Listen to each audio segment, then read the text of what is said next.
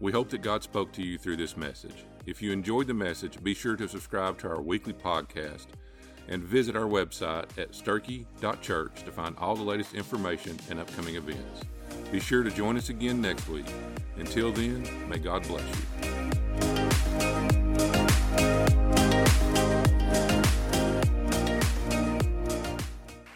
All right. Hey, I'm so glad to see you this morning. You glad you're in the Lord's house this morning?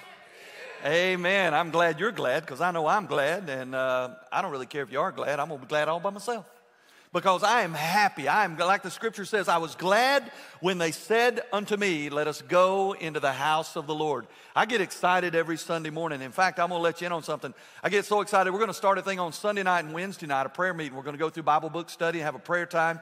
Just kind of, we'll give you more information about that as we get a little closer to the first of the year, but that begins the first of the year on Sunday nights and Wednesday nights. And so I want to let you know that's coming. We're going to finish our missions emphasis month today. We're going to finish the amazing little book of Jonah. Now let me ask you, if you haven't been here, go ahead and go to the index and find Jonah. Otherwise, at the end of the service, you'll think somebody tore it out of your Bible because he's tucked away hidden. And have you enjoyed the book of Jonah? I have. First time I've ever preached through Jonah. It's a great book, and it is really a great missions handbook for any church and any follower of Jesus. It helps us know what we should do. It helps us see some things we shouldn't do, and it points to the fact of what God will always do. And it's amazing. It's compact in these 4 amazing little chapters. So I've enjoyed this minor prophet. A minor prophet just meaning small book, so much we're going to camp out there, and starting next week we're going to do another minor prophet. His name is Habakkuk, and that's a real book in the Bible, so I didn't make that up. He's really in there. You'll have to go to the index to find him too. It's just 3 chapters, and it's going to help us get ready for Thanksgiving. It's going to help us develop in our heart a season of gratitude in the world that we live in, which is really nuts right now. So in the book of Jonah, we call this series, I guess, this mission mini-series, the greatest little mission story ever. And it is in fact that. It's amazing.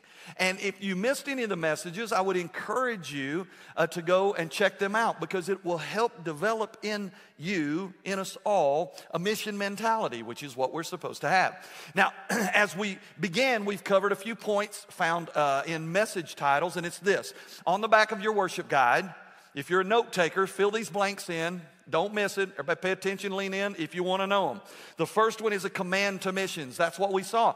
We're all commanded to be missional minded. We're all commanded to be missional in sharing the love of God to a dark world.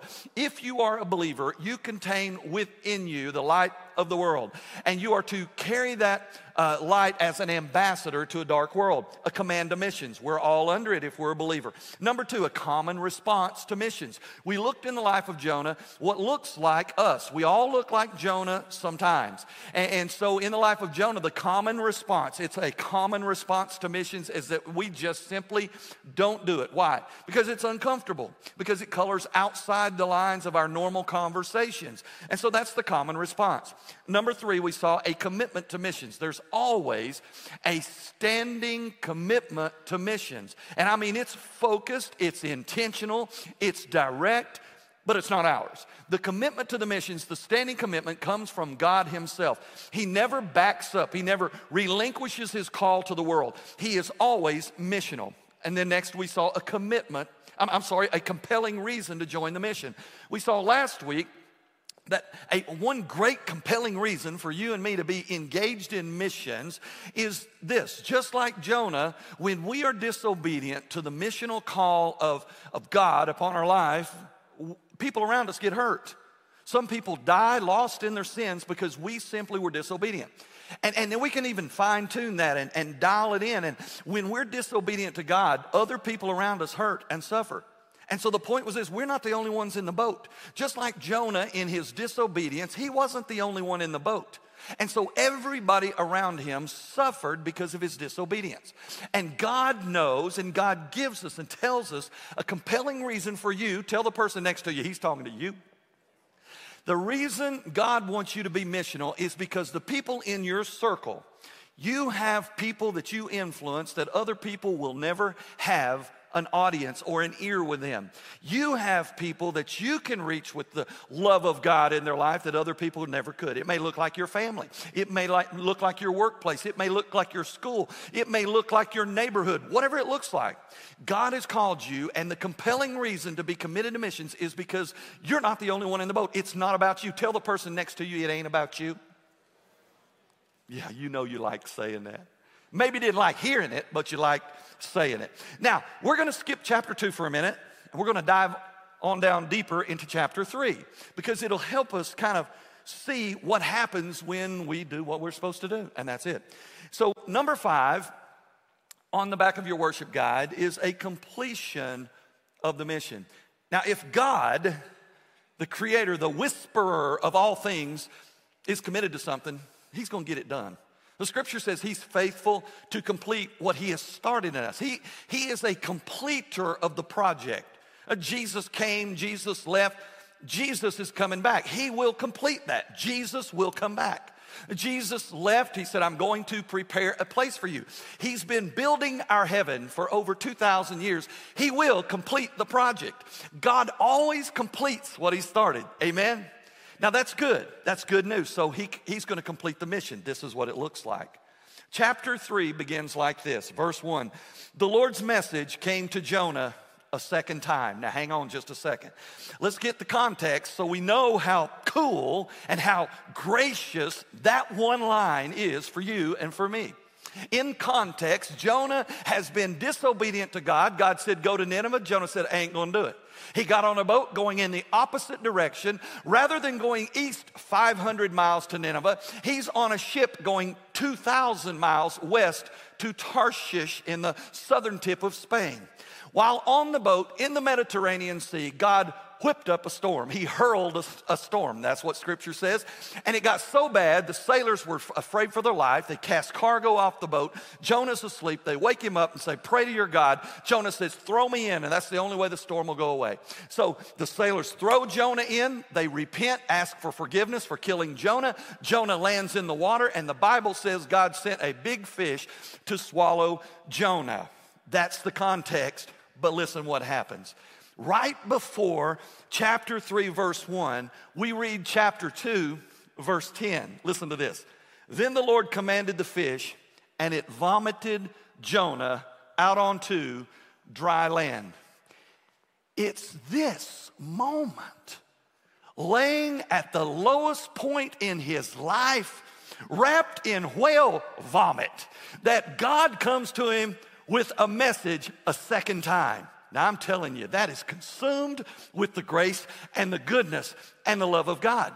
It is at his life's lowest point, wallowing in the vomit of a big fish, that God says, hey, Jonah, I'm still not finished with you yet. I'm telling you, church, that's good stuff. That's what only God does. Your wife don't do that, husbands. Your husbands don't do that, wives. Your children don't do that, parents. We don't do that to each other. God does that. God comes to us at our lowest point, and he says, I want to come to you a second time.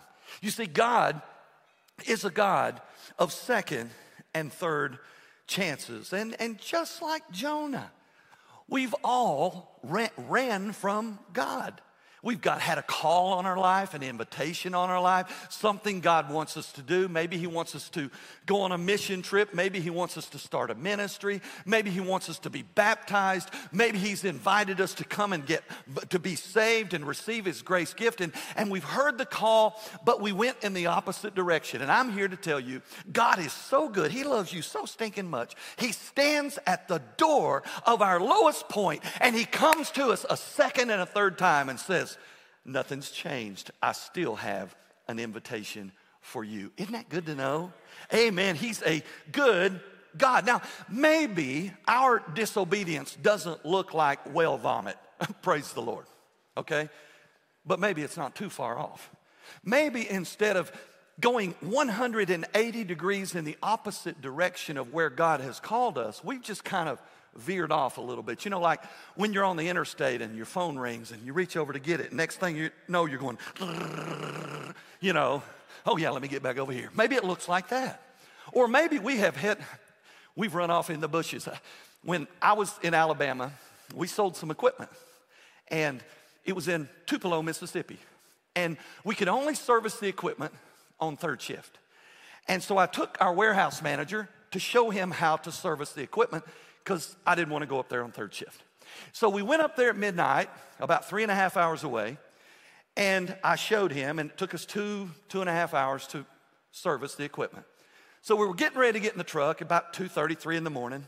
Calvin was his name. Love him, great friend of mine. Calvin says, I feel pretty good. You want me to drive first? I said, yeah, you drive first. We're in a brand new company truck. And he drove. I trusted him. So I went into a coma over in the passenger seat. And so he drove almost all the way home to Birmingham. He's within 45 minutes of home, and he wakes me up. He says, Joel, you're going to have to drive, man. I cannot stay awake. And by now, it's getting early in the morning. Sun's starting to come up. He says, you feel good? Sometimes I say the dumbest things. I said, this is my favorite time to drive.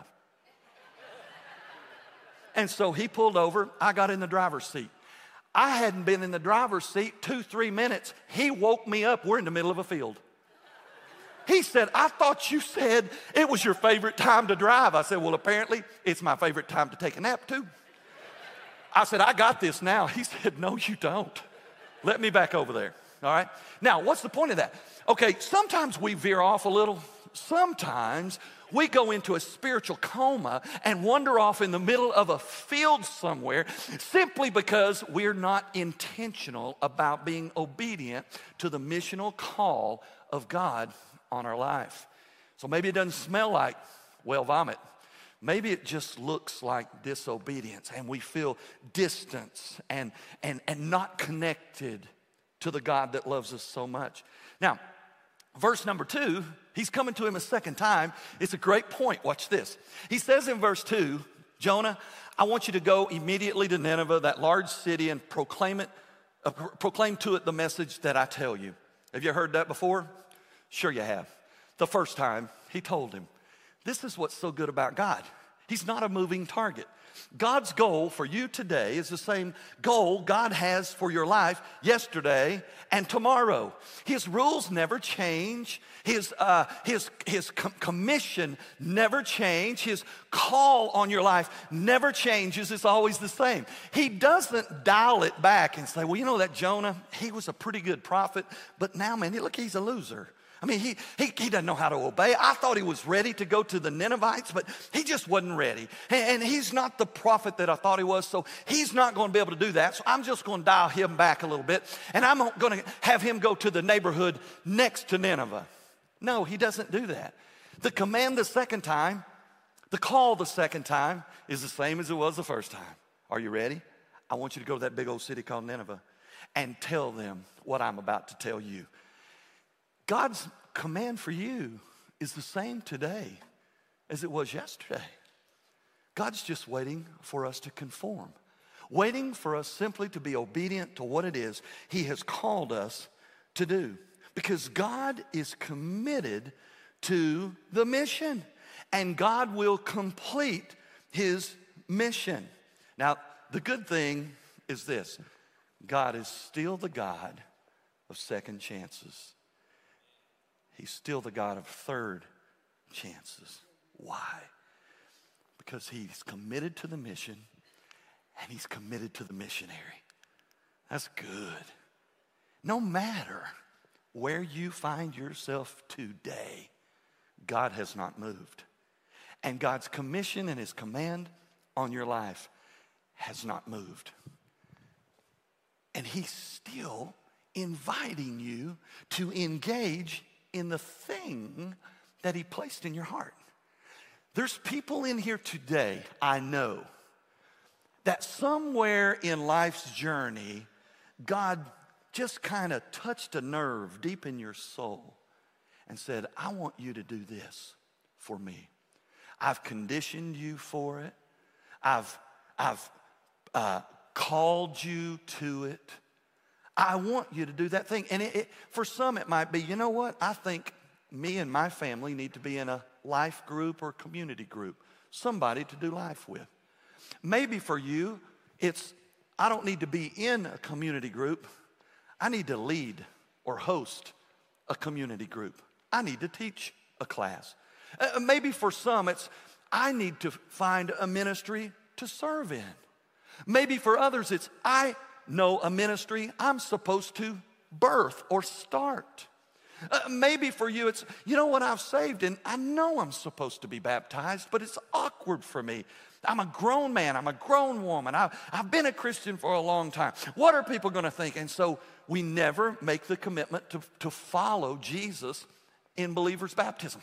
Maybe for some of us, it's, you know what, I think I'm supposed to read a book that somebody told me would help me. For others, I think that God has spoken to you. You need to write a book that God has placed on your heart. So here it is.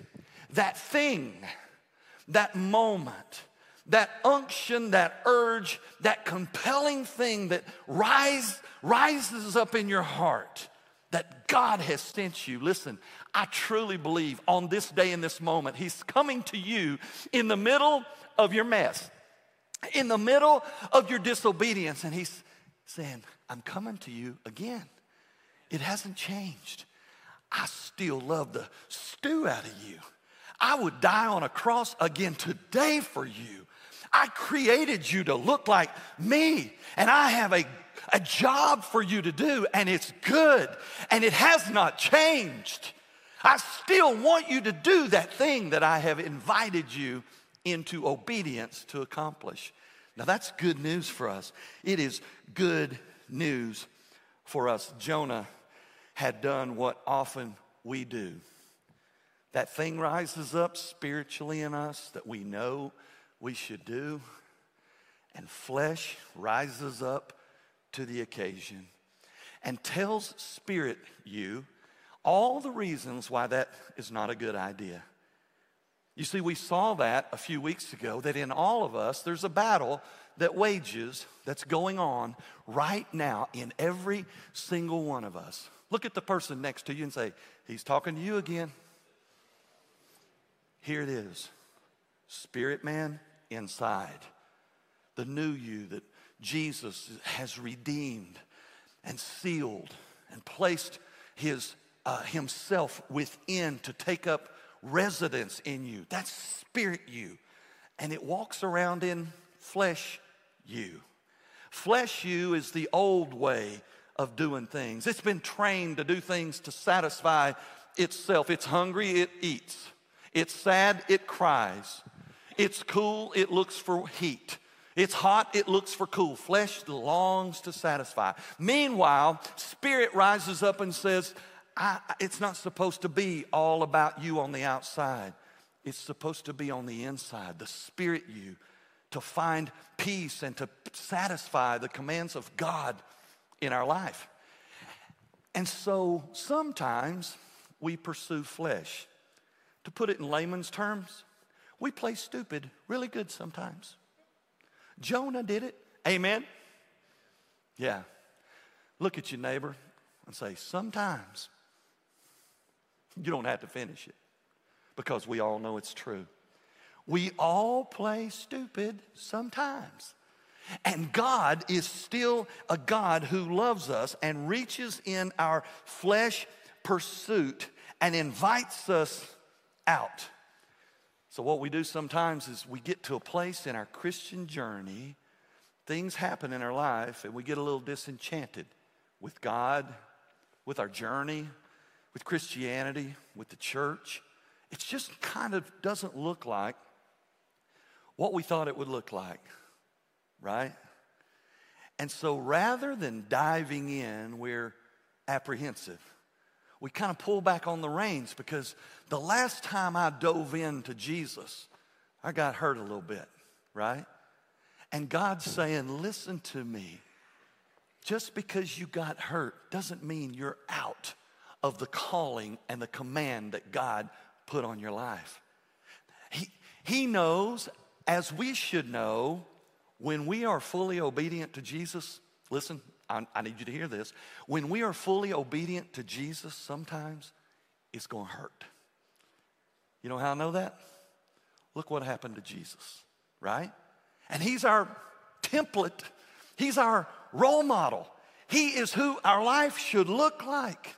And sometimes obedience to God simply hurts. But I'm here to tell you today, just like in Jonah, the book of Jonah, it's not too late for you. Tell the person next to you, it's not too late. They didn't hear it that time. Say it a little louder. It's not too late. Some of the people didn't say it, so let's all tell the ones that didn't say it. Everybody say it, it's not too late. It's not too late. It's not too late for that thing that God has placed in you to rise up and you to say, that's it, I know it, and I'm in, God. Use me. Do this thing that you've placed in my heart, and God will hear your prayer. So listen now to verse 3. So Jonah went immediately to Nineveh. Something about whale vomit moves you to obedience. You spent a couple of days, not at the Hilton, but in the belly of a big fish, puked out on the shore. God says, I need you to go there. That's where I was headed. Let me get cleaned up a little bit. That's where I'm going. All right? It says that Jonah went immediately to Nineveh in keeping with the Lord's message. Now, Nineveh was an enormous city. It required 3 days to walk through it. Jonah began to enter the city by going 1 day's walk, announcing, listen to his sermon. At the end of 40 days, Nineveh will be overthrown. Now, when obedience is our response to God, grace shows up and a new day dawns. Now that is cool. When obedience is our response to God, grace shows up and a brand new day dawns in our life. And I know there are people in here today that have been walking in disobedience to God, but in the moment that our response becomes not disobedience, but obedience, grace comes rushing in and a new day dawns in our life. That's exciting. You know why? Because when a new day dawns in your life, the point last week is we're not the only one in the boat. When a new day dawns in your life because of the grace that showed up, because of your obedience to the commands of God, you're not the only one in the boat. And the people in your circle, the people in your world, the people that know you, they walk in the blessing that you begin to walk in on this new day that has dawned. When you read this, you got to see that it's like nothing ever happened. It's almost like you can take chapter 1 and chapter 3 and throw the biggest part of it away, like nothing ever happened. Like it was the first time that God comes to Jonah. And so that's what happens when we begin to be obedient. Now, watch his message. I had to chew on this a little bit. Depending on which translation you read, this is his sermon, okay? This is his sermon. It's between 7 and 12 words. At the end of 40 days, Nineveh will be overthrown. Me and Clark are preparing way too much. I mean, we ought to be able to just preach about a 12-word sermon. It ain't starting today. Don't get your hopes up. I already got one prepared. Maybe we ought to just start coming in here on Sunday morning and say, God has given me a message. Unless you repent and change, which is what you really want, okay? That's what he told Jonah to tell those people. That's his sermon. That's his sermon. Listen, it's not the length of the sermon that affected a wicked nation. It was simply the obedience of one person under the commission and the call and the command of God. He goes on and he says, verse 5, this is their response to this little mini message, sermonette. This is the people of Nineveh believed in God, and they declared a fast. They put on sackcloth from the greatest to the least of them. When the news reached the king of Nineveh, he got up from his throne, took off his royal robe, and put on sackcloth and sat on ashes. Verse 7, the king issued a proclamation and said, in Nineveh, by the decree of the king and his nobles, no human or animal, cattle or sheep, is to taste anything They must not eat and they must not drink water. Every person and every animal must put on sackcloth and must cry earnestly to God. And everyone must turn from their evil way of living and from the violence that they do. Who knows, perhaps God might be willing to change his mind and relent and turn from his fierce anger so that we might not die. Verse 10, when God saw their actions, that they turned from their evil way of living, God relented concerning the judgment he had threatened them with and did not destroy them. One person, Jonah, who had to go through hell and back, landing in the vomit of a whale on a seashore, found himself obedient to the command of God in his life, and a whole nation repented and was spared. It's amazing, is it not? One person could have been you, might still be you, could be me. That there's a thing, an act of obedience that God's inviting us and nudging us and compelling us toward. And in that obedience, God could do something miraculous. But because of our disobedience, it's not happening. Now, this is probably, arguably, the greatest awakening, the greatest day of repentance in human history. It is the greatest recorded day of repentance and awakening in human history. And I'll show you that in just a second. The whole wicked nation of Nineveh, from top to bottom, repented. And God relented of his call to judgment upon them. Now, why would I say it's the largest ever recorded? Because it's recorded. How do I know how big it was? It's recorded. Look down just a little bit in Jonah chapter 4, verse 11. God tells us how big this revival, not a revival, because revival is for saved people, but this awakening, this repentance happens. Jonah 4, verse 11. God says to Jonah, should I not be more concerned about Nineveh? This enormous city, there are more than 120,000 people in it who do not know right from wrong, as well as many animals. Over 120,000 people repented in a day. Now that's pretty amazing. All because one person found themselves willing to be obedient to God. Now let me make an amazing point right here. Jonah didn't know what was going to happen.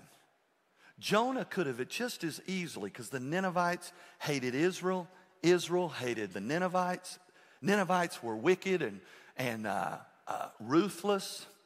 Jonah could have went in there and they could have laughed at him, tortured him, peeled his skin off, pinned his tongue to the sand and killed him, and there'd be no response.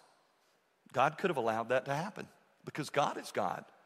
Listen, the response to our commission and our call, that thing that God is leading us and pressing us and encouraging us to, the response to that is not our responsibility. That's liberating. When we know all we have to do is tell the people in our circle, hey, God loves you. Hey, would you come to church with me? And if they say, why would you invite me to church? Because the Bible tells me that I'm supposed to go out into the hedges and the highways and compel people to come so that his house can be full. Why would you tell me that God loves me? Because he told me through his scripture and his Holy Spirit that he loves me. And through his scripture and his Holy Spirit, he told me to tell you. That's it. That's all we're called to do. We don't have to know all the theology of God. We don't have to know all the doctrines of the church. We don't have to know all the answers to biblical questions that they want to throw at us that really nobody knows. And when they ask us some silly question about the Bible that you don't know the answer to, you just look at them and say, that is a good question. I don't know. And I ain't worried about it. He didn't tell me to know that. He told me to tell you that he loves you and he wants you to come to church with me. All right? And if they never come to church with you, you are obedient and they're just left in their disobedience. Isn't that good to know? It's liberating. I know it's liberating. I'm a preacher. I preach every week. I share the gospel every week. How often I never see somebody get saved. Somebody asked Charles Spurgeon, Charles Spurgeon was one of the greatest preachers in all of history. In London, he would preach to 5,000 to 10,000 people without amplification. And a young preacher asked Charles Spurgeon, he says, I come visit your church and people get saved every week. And he said, there's weeks that go by at my church and people don't get saved. And Charles Spurgeon asked him a loaded question. He said, do you expect God to save people every single Sunday? And the preacher said, well, no, not necessarily every Sunday. And Spurgeon said, there's your problem. We should expect people to be saved every week. I expect that every week, and weeks it don't happen. You know what? That used to burden me. But as long as I am obedient in sharing the truth of God and the good gospel of Jesus, I'm not responsible for the results. I may just be planting seed for weeks and weeks and weeks. I may be cultivating or watering seed that somebody else has planted for weeks and weeks and weeks. And on an occasion, God lets me experience the harvest where he saves somebody and I get to be part of it. It's the same for you. We're not responsible for the results or the response. We're responsible for simply being obedient to God's call on our life. Greg Laurie, who is a preacher in California who I follow, I listen to him and I read after him, and he's an evangelist. And he tells this story that years ago he traveled with Billy Graham. And he said one day they had a big crusade and hundreds, if not thousands of people had given a response to receive Jesus for salvation. And so they were in the car going back to the hotel, and Greg Laurie said he was in the front seat passenger side. The driver's over here, Billy Graham's in the back, and his son Franklin Graham is in the back with him. And he thought, you know what, I'm going to encourage Billy a little bit. And he said, I turned around and he said, Billy, I just want to tell you, man, that was a great sermon you preached tonight. And the outpouring of the Holy Spirit, all those people got saved. Good job. You did a great job tonight. He said, Billy Graham looked at him. He goes, Greg, it's simply the gospel. And Greg was like, okay. So he kind of turned around in his seat. He's like, I was just trying to encourage him. And so he thought, at the end of the service, Billy Graham had given a great illustration about grace. And said he turned around and he said, hey, Billy, I wanted to tell you, that illustration about grace being what does all the work in salvation, that was really well done. And I think people understood that. And he said, he looked at him, Billy Graham said, it's what grace does. And so he just turned around. He said, I didn't say anything else the whole trip home. And he said, over a series of weeks and months and years traveling with Billy Graham, he realized Billy Graham got it. Billy Graham would not take credit for people getting saved because Billy Graham couldn't save anybody. It was God who saved. And at the same time, Billy Graham would not accept the criticism that people gave of him for his simple way of preaching because he was obedient to God and he wasn't worried about criticism. It's the same for us. Somebody gets saved, that's what God did. Yeah, he used you, and that's really beautiful. And when somebody criticizes you for maybe being a Jesus freak, man, would you leave me alone about church? You don't receive that criticism. You're being obedient to a higher calling than this lost, dark world that we live in. And so Psalm chapter 3, verse 8 says, salvation belongs to the Lord. It did for Jonah in Nineveh. It does for you. It does for me in my circle. And so you have to agree, if you've been here for the last 3 or 4 weeks, that we're under the commission of God to share the gospel, the love of God to a lost and dying world. Would you agree with that? Say, I would. Well, if we're under the commission of God, which is the command of God, then why do we not do it? Well, Brother Joel, I don't hang out with a lot of lost people. Well, you should. You don't. I'm a preacher. I hang out down here with Tim and Clark and Carol, okay? They're all saved. Yeah, I could practice on them, okay? We got to get in a lost world so we can share the gospel message. Clark shared, when he preached a few weeks ago, this thing called the 1040 window. The 1040 window was defined by a missionary who realized this staggering statistic that between altitude of 10 and 40 on the globe, there's a window of land where people live. Let me show you. That's the 1040 window, between 10 and 40 degrees altitude. Inside that 1040 window, about 2/3 of the world lives. Now listen, there's about 7.5 billion people walking around, hanging out on this globe, right? Out of those, about 5 billion, a little less, live in that square, in that window. Now, everybody on the planet find themselves in what's called a people group. America is a people group, okay, North America. A people group is part of the mission of God. You remember we defined the mission of God as God inviting people from all people groups into his forever family.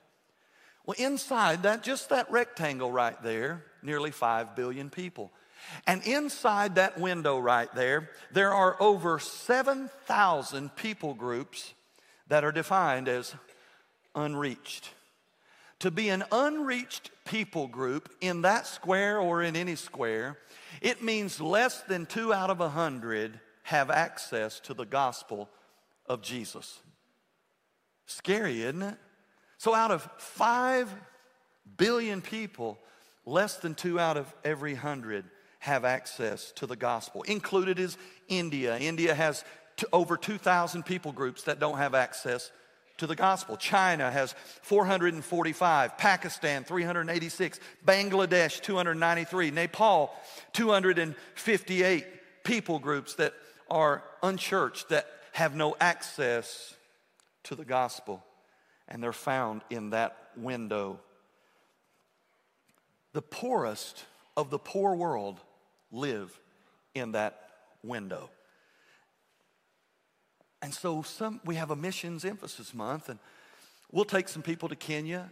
Keith and Tanya just got back. We'll take people to Brazil. We'll take people to Honduras. We'll take people, we've got a team in Kentucky. There's an unreached people group. That's why they lost last night. That's a joke.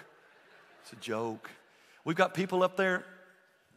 Clark's preaching up there today, and we've got a team up there with him, okay? Here's the point. Sometimes we talk about this 1040 window, over 5 billion people, and it's staggering, and it kind of sets us back on our heels, and we're like, I don't even know where to begin with that. Begin with your 1040 window. For Jonah, his 1040 was called Nineveh. What's your 1040? Maybe my 1040 is my 126. That's my address. Maybe my 1040 begins at 126, my home, and those intimately connected to my home. Maybe my 1040 is 126, which is my street, and the people who live on my street.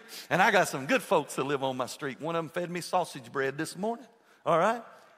Maybe it's not my 126 or my address. Maybe my 1040 is my 865, my area code. Maybe my 1040 is my 849. That's the last 3 digits of my zip code. I don't know what your 1040 Nineveh window looks like, but you have one. You see, if God commissions us, commands us, conditions us, and calls us, he didn't do all that for us to sit on the bench and do nothing. He did all of that because he's got a circle, a window, a mission field that he was preparing you for. That's really cool. You see, God wants to use you to change the dimension of heaven and hell. That's beautiful. Because I know you. I don't know why he would want to do that with you. And you know me. And I know me. And I don't know why he would want to do that with me.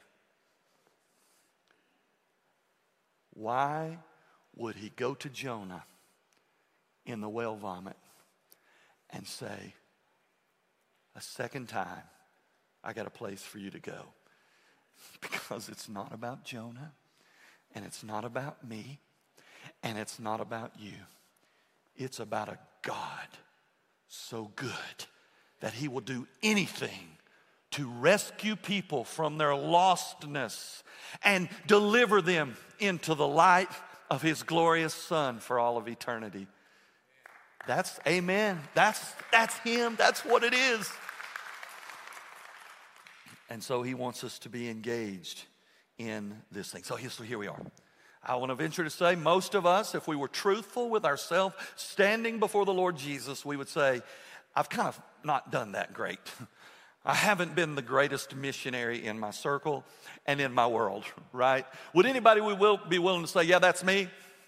It's me, okay? And it's you too. We have some people, I mentioned Keith and Tanya, they come over here and they work to provide resources so they can go do ministry in Kenya. It's beautiful.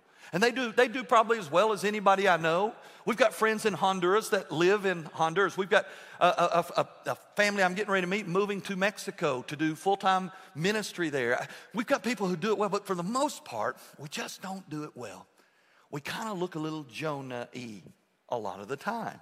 We don't invite people to church so that the house will be full. We don't intentionally tell people, hey man, I know you're going through stuff. I just want to tell you, man, God loves you and I'm praying for you. If you'd ever like to talk more about that, I'd love to tell you more about that. We just don't do it well. How do we go from that to the place where God wants us to be? It's a good question, right? And strangely enough, it's found right here in this mission handbook called Jonah. What's the catalyst that moves somebody from zero impact on their world to changing the destiny of a nation? It's found in chapter 2, a compliance to the mission. How do we comply to the mission that God has placed in our life after we've lived in disobedience? Are you ready? Here it is, watch this. Chapter 2, verse 1, Jonah prayed. That's it. That's it. That's the catalyst, the game changer, the thing that turns everything upside down or back right side up. He prayed. Now listen to his prayer. He prayed to the Lord his God from the stomach of the fish, which is a good place to pray. And he said, I called out to the Lord from my distress, and he answered me. From the belly of Sheol, I cried out for help. Now listen, he changes it from it gets personal. He said, and you heard my prayer. He says, you threw me into the deep waters, into the middle of the sea. The ocean current engulfed me. All the mighty waves you sent, they just swept over me. I thought I had been banished from your sight and that I would never again see your holy temple. Water engulfed me up to my neck, and the deep ocean surrounded me, and seaweed was wrapped around my neck. I went down to the very bottoms of the mountains. The gates of the netherworld barred me in forever. But you brought me up from the pit, O Lord my God. When my life was ebbing away, I called out to the Lord, and my prayer came to you, to your holy temple. Those who worship worthless idols forfeit this mercy that could be theirs. But as for me, I promise to offer a sacrifice to you with a public declaration of praise. I will surely do what I have promised. Salvation belongs to the Lord. That place that we all long for, that moment where we have this keen awareness of peace with God who created us, who designed us, who knit us together while we were yet in our mother's womb, who calls us out of the depth of our sin and invites us on this incredible journey that lasts forever. That moment when we stand before God and we have that peace happens when we go before God in prayer and repent and say, God, I've messed this up and I'm sorry. And I feel the weight of disobedience in my life. God loves you. God will do what it takes to direct, encourage, and to draw us back into conformity of his will for our life. Sometimes all he has to do is tender discipline. He just loves us, reminds us, beckons us, challenges us, puts people in our life, and gets us back into obedience. Sometimes our old flesh, stubborn, obstinate, sinful heart rises up against spirit, and God says, are we going to have to go down that road? Jonah says, and he knows where his discipline has come from. Jonah says, you threw me in. You swept over me. But he doesn't stop there. It says, but you brought me up. This day should be a day of tender encouragement from the Lord that he loves you, he's conditioned you, he called you, commanded, and he's saying, I just want you to do what you know you should do. Let's not find ourselves in a place where he has to throw us in and sweep us over. Let's do it on the front end and save ourselves a lot of heartache and trouble. Why is God so committed and so willing to be patient with us? Because he's madly in love with the image bearers on this planet. He's madly in love with you. He's madly in love with the most lost person on this planet, the Ninevites, those that look like Ninevites, the people that you don't like, okay? Those people, he's madly in love with them too.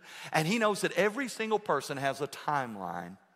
And he knows when the end of that timeline is. And he knows you have a timeline.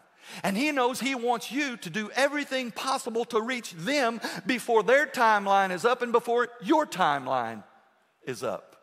And so he's going to do what it takes for us to get to that place where amazing things happen. Now, right now, I would love to say, church, who feels convicted that you haven't done what you should have been doing regarding the mission of God in your life? But I don't want to do it because people would not raise their hand and say me. And that would be a lie in church, and I don't want to cause that. Because the truth is, God wants to move us all to a different place in our journey with him, reaching a lost world. So before we talk about whether or not we will do that or not, I want you to look at an odd thing, the final chapter of Jonah. And I'll call it a complaint about the mission of God. Jonah goes in. He's the greatest evangelist in the history of mankind. A whole nation, a wicked, vile, ruthless nation, all of them repent. Jonah ought to be sitting back twiddling his thumbs thinking, wow, God, from the belly of a whale to the greatest preacher in the history of mankind, thank you for choosing to love me like that. Right? That seems like a good chapter 4. Doesn't work that way. Chapter 4 begins, this displeased Jonah terribly. What did? That he saved Nineveh. It says, and he became very angry. And he prayed to the Lord and he said, oh Lord, this is just what I thought would happen when I was in my own country. This is what I tried to prevent by attempting to escape to Tarshish. Because I knew that you're gracious and a compassionate God, slow to anger and abounding in mercy, and the one who relents concerning threatened judgment. So now, Lord, why don't you just kill me instead, because I'd rather die than live. And the Lord said, are you really so angry? Verse 5. So Jonah left the city and he sat down east of it. Greatest evangelistic movement in the history of mankind. And he gets his underwear bunched up and he's sitting out there pouting.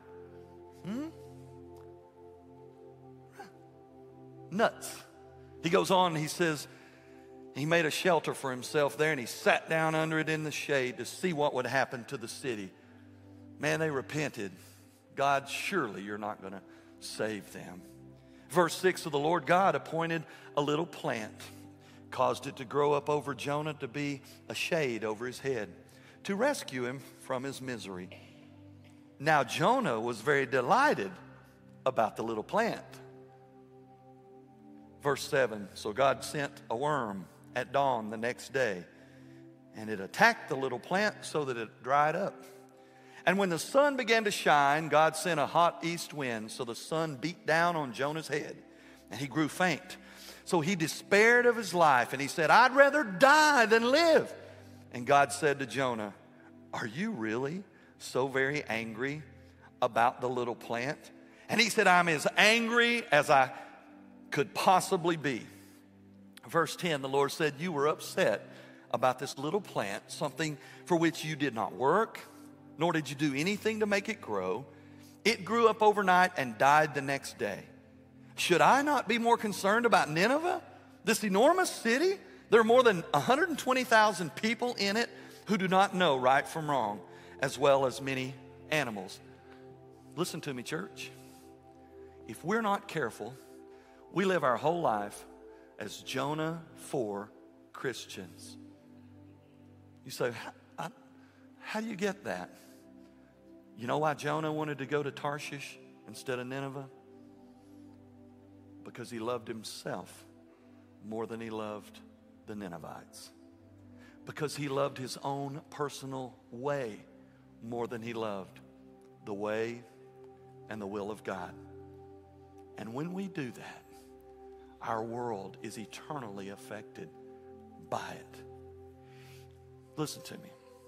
You and I cannot go through our life refusing to share the love of God, compelling people to come into his house so that it'll be full, and be obedient to God. We can't. It's just simple. If we're not sharing, we're disobedient. How do I know? Because the great commandment is simple. Love the Lord God with all your heart, soul, mind, and strength. And the second is likened to it, to love your neighbor as yourself. Jonah loved him some Jonah. When the little plant came up, oh man, he was delighted. I'm happy. I got me a nice little plant keeping me cool. But when things stopped being about Jonah, he was out of the game. That's what we do. You know we like taking care of ourselves. You know we like comfortable world for us.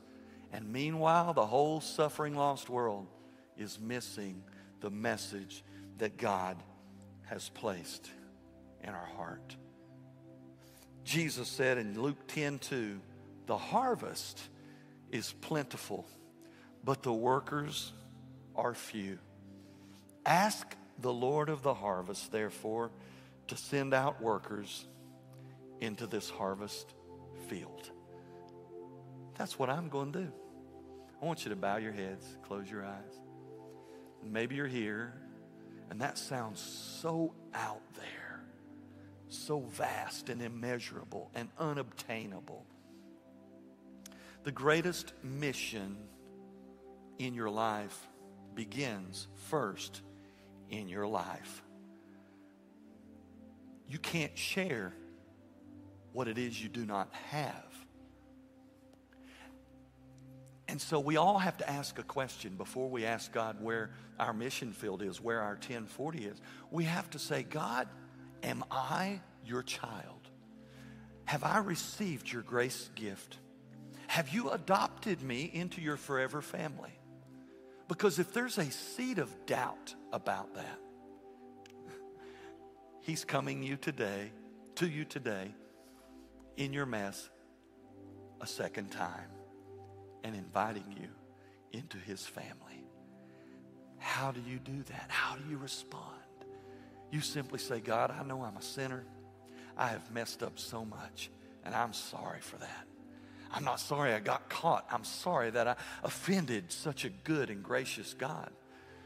And I believe, God, that Jesus died on a cross to pay my sin debt. So I want Jesus to come into my life and forgive me and wash me clean and implant your spirit in me to lead me, to direct me, to help me know and to do what it is you would have me to do from this day forward. God, I thank you for hearing my prayer. And I thank you for choosing to love somebody like me so much that you would die in my place.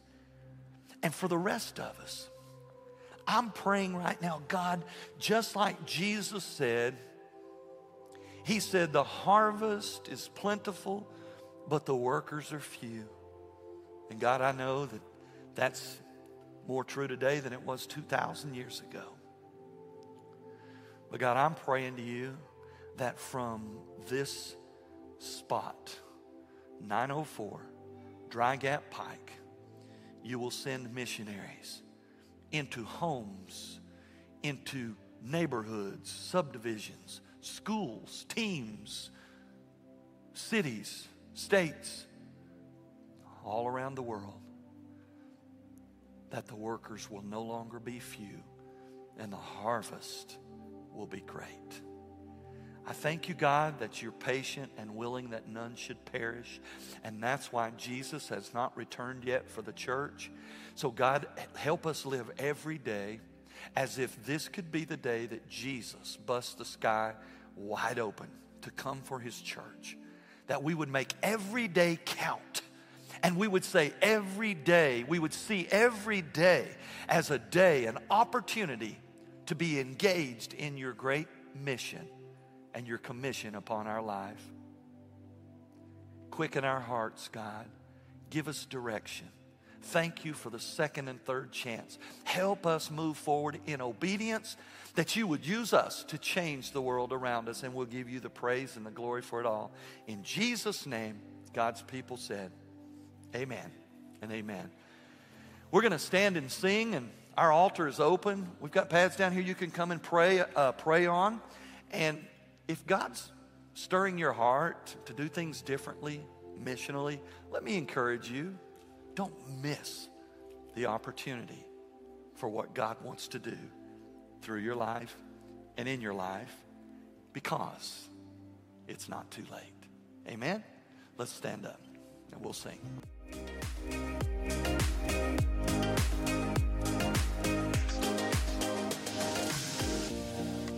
Thanks for joining us this week for the Church at Sterchi Hills podcast. Be sure to visit our website at sterchi.church to find all the latest information and upcoming events.